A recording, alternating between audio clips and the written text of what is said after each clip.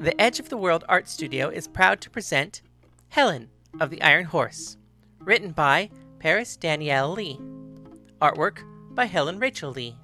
Music by Fish Zombie the Onions. And special thanks to Spooky the Cat for her contributions, fuzzy as they might be. Chapter 83. An Angel in the Amazon. 1883, February 24th. The Walker Farm, Denver, Colorado. Angelica knocked on the front door of the Walker farmhouse. From inside, she heard Elone call out, "Just come around to the back door. Everybody does." "I'm sorry?" Angelica yelled from the front porch. "Is this the Amazon?" 3 days earlier, Henry had given Angelica $10. He made her promise not to tell Luke they needed her in Denver. So he gave her an address and told her she was looking for the Amazon. She packed her things, borrowed Colin's horse, and rode out to the Golden Apple Ranch. She told Luke what Henry had paid her to do. Luke paid her $20 to tell him everything when she gets back. Elone came to the door. She opened it to see a dark-haired, tan-skinned girl waiting. "This is the Amazon, but you don't have to be so formal. Come on in." She led her through the sitting room to the kitchen. "Please, have a seat. Have you eaten? Would you like some coffee?" "Coffee would be nice. And no, I haven't eaten." "What's your name?" "I'm Angelica. I'm looking for Colin and Anna." You're not here to become an Amazon?" "No. Colin sent for me. I'm Anna's sparring partner." "Oh, well, they're in the barn. But I'm not letting you go until you have some breakfast. You can bring your horse around, and Cassandra will take care of it. She's in the barn with the whiskey girl." "Whiskey girl?" "Oh, that's what we call Anna around here. It just fits her better, somehow. Why, what do you call her?" "Me? I call her Peradora." "Peradora? That's beautiful. Is it Spanish?" "Yes, it is." "What does it mean?" "It means I am gonna kick her ass." "Oh, well, if you could do that, then you'll fit in here perfectly." Elone smiled and served her coffee, biscuits and gravy with sausage and fried potatoes. Orpheus walked through the lobby of the hotel. He was staying away from the Amazon. He didn't want anyone to make a connection that he and Paris knew each other. The Amazons understood he was her father, but they also understood that it was a secret. It reminded him of the days he used to have to stay away from Colin. Time moves on, he thought. The scam stays the same. Florence was waiting for him in the cafe, just outside the lobby doors. It served only breakfast to those people who were staying at the hotel. Florence arranged for his room and came by to check on him, show him the town, and be sure he had a good dinner. Sometimes he even went to dine with her at her home. "Good morning, Florence," Orpheus said as he sat down. "Do call me Mistress Cook," she said. "I apologize, but I spent half my life calling anyone who was just simply older than me Master. When I came here to America, I learned what that really meant. I have sworn to never call anyone by that name again." "It's respectful." "I have no master, and I'm happy to call you my friend, as long as we understand each other. I'm not better than you, and you are not better than me. You can call me Lee." "Okay, Lee, I concede. You may call me Florence, but don't let anyone else do it." She took a sip of her coffee and waved to a waiter to come by and take Orpheus's order. "Please, be sure to order anything you like." Florence insisted. The waiter rushed over and stood silently. "I'll have coffee, some fruit and cheese, and one of those croissants." "Yes, sir." "And for you, mistress?" The waiter bowed as he asked. "Just the fruit, and refresh my tea," Florence ordered. The waiter bowed again and rushed off towards the kitchen. "How is Anna doing?" Orpheus asked. "So far, her and your friend Colin have been training every day. He's got Cassandra working for him as a sparring partner, but he said he's sent for someone else." "Someone else?" Some Mexican girl." "Angelica. Interesting. That should help." "Are you really hoping she'll beat you?" "I am." "Then why not just throw the match?" "That won't teach her anything. She has to earn this one. If she doesn't, I know it will light a fire under her, and she won't stop until one day she does. If she does, then I will know I have taught her everything I can, and I will trust her to find her own path without my interference. I wish my father had been like you. What was he like? He knew what he wanted me to be, and he held the family fortune over my head, forcing me to become something I'm not. After he passed, it gave me a little breathing room. I still have to live out the life he put me in, but I've found a way to expand myself. I steal little pieces and moments of who I truly want to be. A mistress? No. But I traded my happiness and my chance at love for his money. I might as well use it, and keeping control allows me to move about unquestioned. Making people call me mistress forces them to remember that I must be obeyed. Don't ask why, don't hesitate, and if you find something out you shouldn't, don't tell anyone. Or what? Or nothing. There needn't be any threat beyond a vague notion of punishment. For most people, that's enough. For most people? For most people. For some people, they just want to be punished, and then I have to get creative. The waiter returned, setting plates of food, coffee, and tea in front of them. He said nothing as he worked, and they waited for him to leave. Florence looked up. A man stepped over to their table. He was well dressed, coat, vest, shirt, all pressed and clean. There was a gold watch chain hanging across one pocket to another. His hat had a leather band around it with a golden buckle. Set at its center was a turquoise stone carved with a picture of a wolf paw. Mistress Cook, he said as he removed his hat and gave a slight bow. William, you're late. Please have a seat. Lee, this is William. William owns this restaurant, and the bar that Celia used to run. She called it the Amazon. What do you call it now, William? It's closed, currently. We are redecorating. Is this the Colorado Kid? He seems a little small. This is he, but don't underestimate his size. You thought hiring some big muscle-bound gorilla would work against the Whiskey Girl, but maybe it's best if she fights someone more like her. You're a professional? William asked. I am. Orpheus replied. William, please tell us, what do you think of the Whiskey Girl? She's a degenerate, a sexual deviant, and a thief. The idea of her being the Denver City boxing champion is an insult to everyone in this city. I'm glad to see I'm not the only one who wants to do something about this. If you can beat her, I will happily support any other fights you want to promote. You're a fight promoter? Asked Orpheus. No, I'm a businessman. I run a series of restaurants and markets, but I can see opportunity when it comes and take advantage of it. If you beat that criminal, then you will have sparked the interest of the entire city, and I would be happy to find a way for us to make a profit off of it. Is she a criminal? What crime has she committed? Murder. Everyone knows she killed that mousy woman's husband, said William. Alone's husband, asked Orpheus. That's the rumor. The Amazons claim Thomas left town to visit family in St. Louis, Florence replied. It's more than a rumor. Thomas disappeared the night he fought the Whiskey Girl. He was not seen at the train station. His clothes and what few bags he had were still in his hotel room he was renting. He did not check out. The next day, the Whiskey Girl was arrested for having rigged the match. The only evidence was Thomas's confession, but because of his convenient disappearance, the sheriff was forced to let her free on lack of evidence.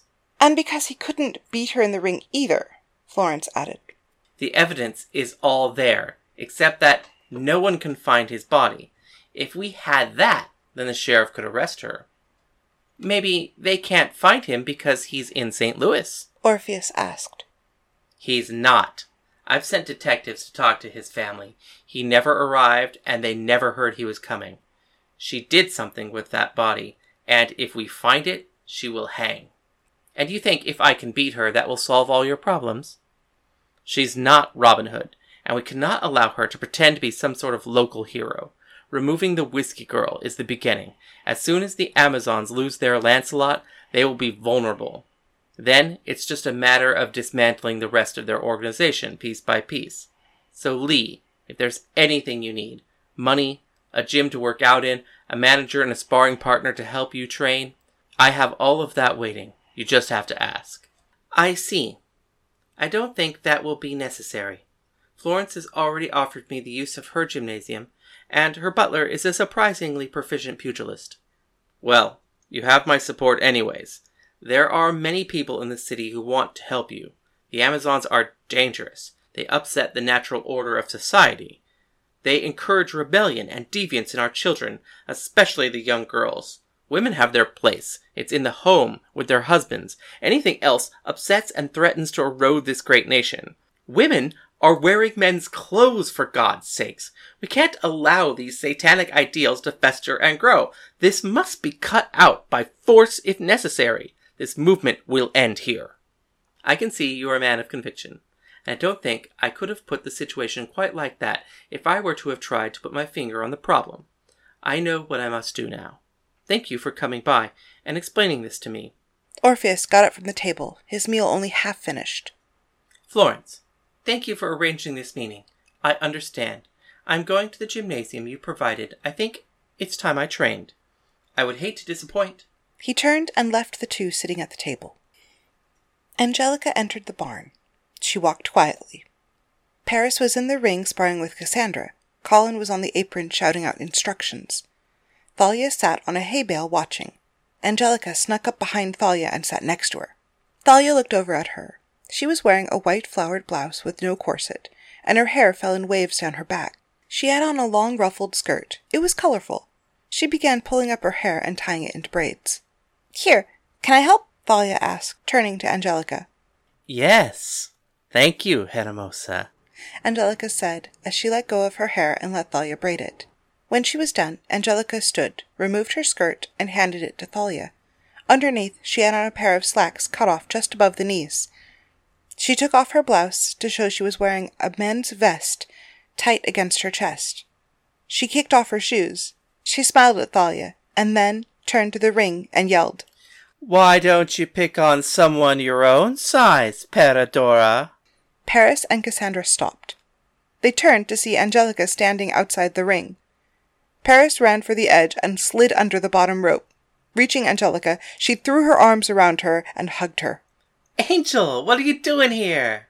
"I'm here to kick your ass, that's what," Angelica replied.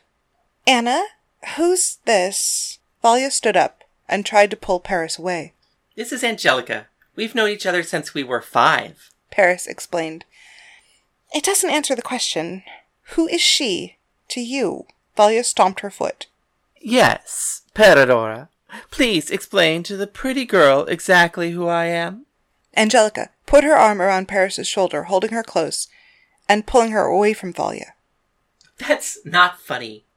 Thalia, there is nothing to be jealous about. Angel is my sparring partner. She's my brother Poe's girlfriend," Paris explained. "There's never been anything between the two of you?" "Only boxing gloves," Angelica admitted. "Angel, this is my girlfriend Thalia." "Oh, I figured that out. Who's the little version of you up in the ring?" "That's Cassandra. She's my assistant. And not a bad sparring partner either." "Better than me?" "This isn't about the two of you. We don't need to waste time having you fight each other. How did you know where to find me?" "Colin sent for me. Didn't you, big guy?" "Jelly, good to see you. Get in the ring." "All right. No sense in wasting time. Let's do this, whiskey girl." "Oh, you heard about that. Would you prefer Peridora?" "You can't call me that until you've earned it." "Then let's get in the ring." "Let's go." Paris jumped into the ring and held the ropes for Angelica. Cassandra slipped out to sit next to Thalia. "Do you need a glass of water?" Thalia asked. "Yes. And a nap," Cassandra answered as she collapsed onto the hay bale. "All right, Angel. Same rules as always?" Paris asked. "No rules, then." Angelica smiled. "Just like back home," Paris said, then rushed in, punching left and right. Angelica sidestepped all of the attacks. She countered with a snap kick, barely missing Paris. Paris slipped under, spinning. She swept the floor with a kick to Angelica's foot. Angelica jumped, and Paris missed. They continued like this for a while. Punch, miss, counter. Neither of them gaining ground, neither of them letting up, until Angelica grabbed Paris's wrist and spun her around. Paris slipped a leg behind Angelica's knee and tripped her. Angelica wrapped her legs around Paris and pulled her down on top of her. The two girls rolled on the ground for position, each grabbing, then slipping out. Angelica got on top of Paris, pulling her hands around her back, but Paris got her feet under her and stood, jumping in the air and slamming Angelica to the floor. Both girls rolled off each other and stared up at the barn ceiling, trying to catch their breath. Do you concede? Paris asked, while panting, laying flat on the floor of the ring. Why should I concede? It's you that can't continue. Angelica replied. Then get up. Claim victory. Paris told her. You get up, and I will concede. Angelica answered her back. Okay, fine. I'll do all the work.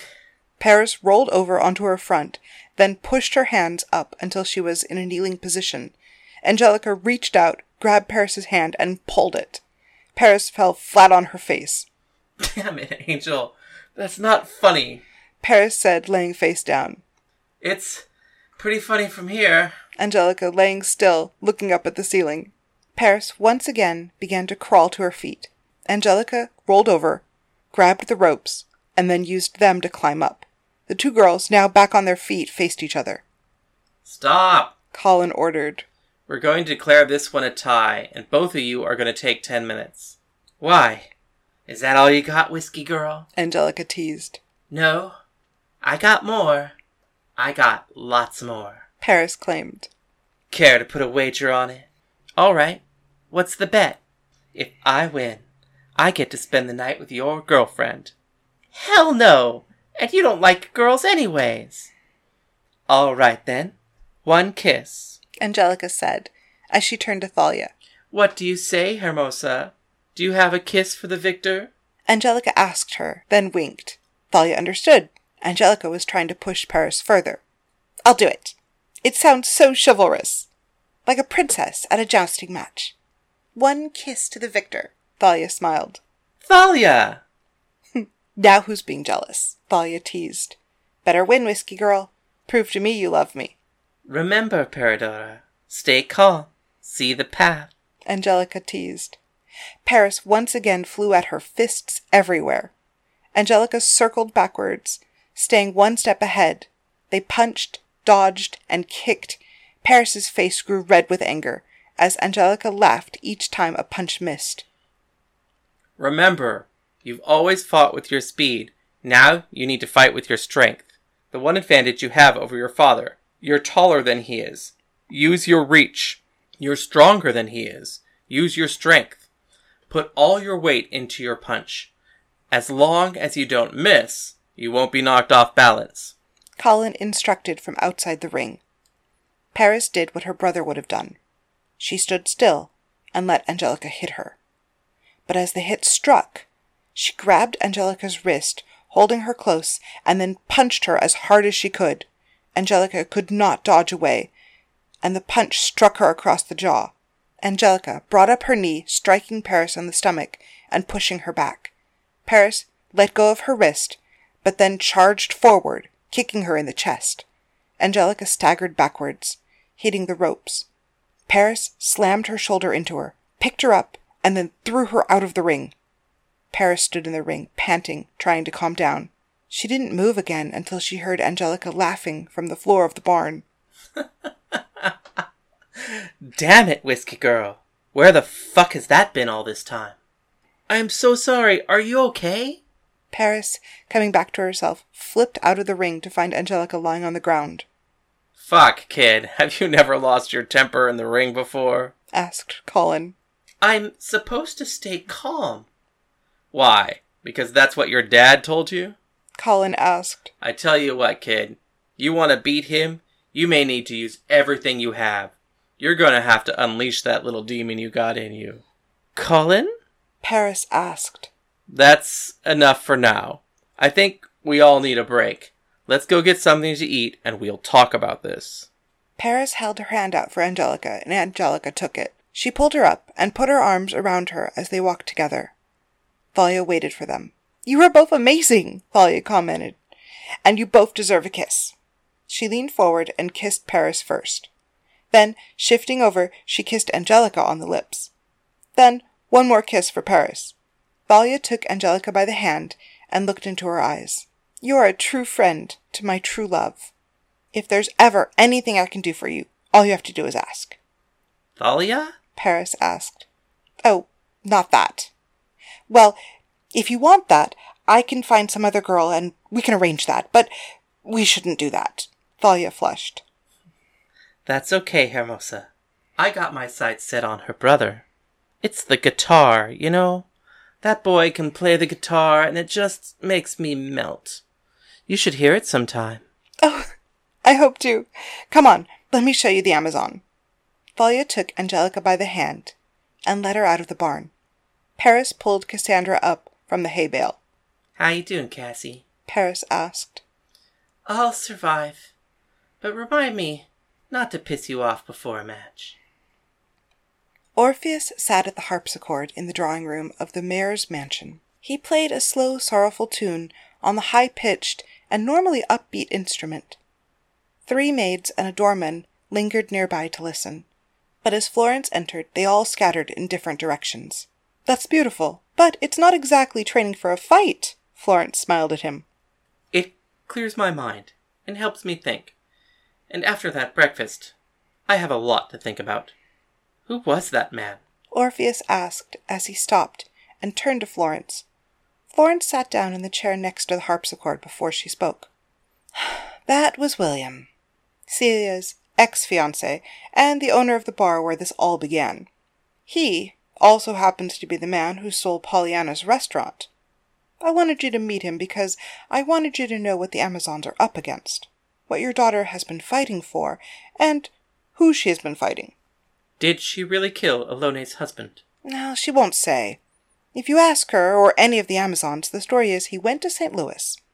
But the thing is, they all say it, as if they've been told to say it. If you want to know the truth, you may have to ask her directly. I do know this, though. The first and only time she met William, if Celia hadn't stopped her, she would have killed him. I wouldn't have blamed her. Luke taught her well, and if she killed Thomas, it's because he threatened someone she loves. I trust her, so there's no need to ask about Thomas. Celia started a war between the women of the Amazon and the men who control Denver. She wants to change things, and I've decided to help her. With my connections, as the mayor's wife, I often hear what they're going to do next, and I can help the Amazons counter it. I've already stopped them from taking Alone's farm from her, and I tipped Cassandra off about the city council meeting. I taught Anna to fight. Luke taught her to shoot. Whether we like it or not, we understood we raised a soldier. It was only a matter of time until she found her war. Or her war found her. I can't throw the match. I don't want to take anything from her, and I don't want that monster to win, but she has to prove to me this is what she wants. She's going to have to fight me for the right to stay in this war, or I will take her home. I want her to be safe, and it frightens me to see people so determined to bring her down. But I believe in what she's fighting for. It's what Henry wanted. It's the same reason I fought when I was her age. What am I supposed to do? Tell her she can't be me? Tell her how dangerous it was what I did? Tell her how many times I was almost killed if it hadn't been for Colin, if it hadn't been for Luke? She needs the opportunity to build a paradise of her own. I can't build it for her. So it comes down to her desire. If she beats me, she can stay. If she loses, I will take her home. This has been Helen of the Iron Horse, written by Paris Lee, artwork by Helen Lee, performed by Helen and Paris. All characters within are fictional and bear no intentional resemblance to anyone living or dead, except, I guess, for Helen and Paris. See more of our work at edgeoftheworldart.com. If you would like to comment on the show or ask any question, please email us at helenoftheironhorse@gmail.com. The proceeding was made with the love and encouragement of all of our friends at the LA LGBT Center's Trans Lounge. Thank you.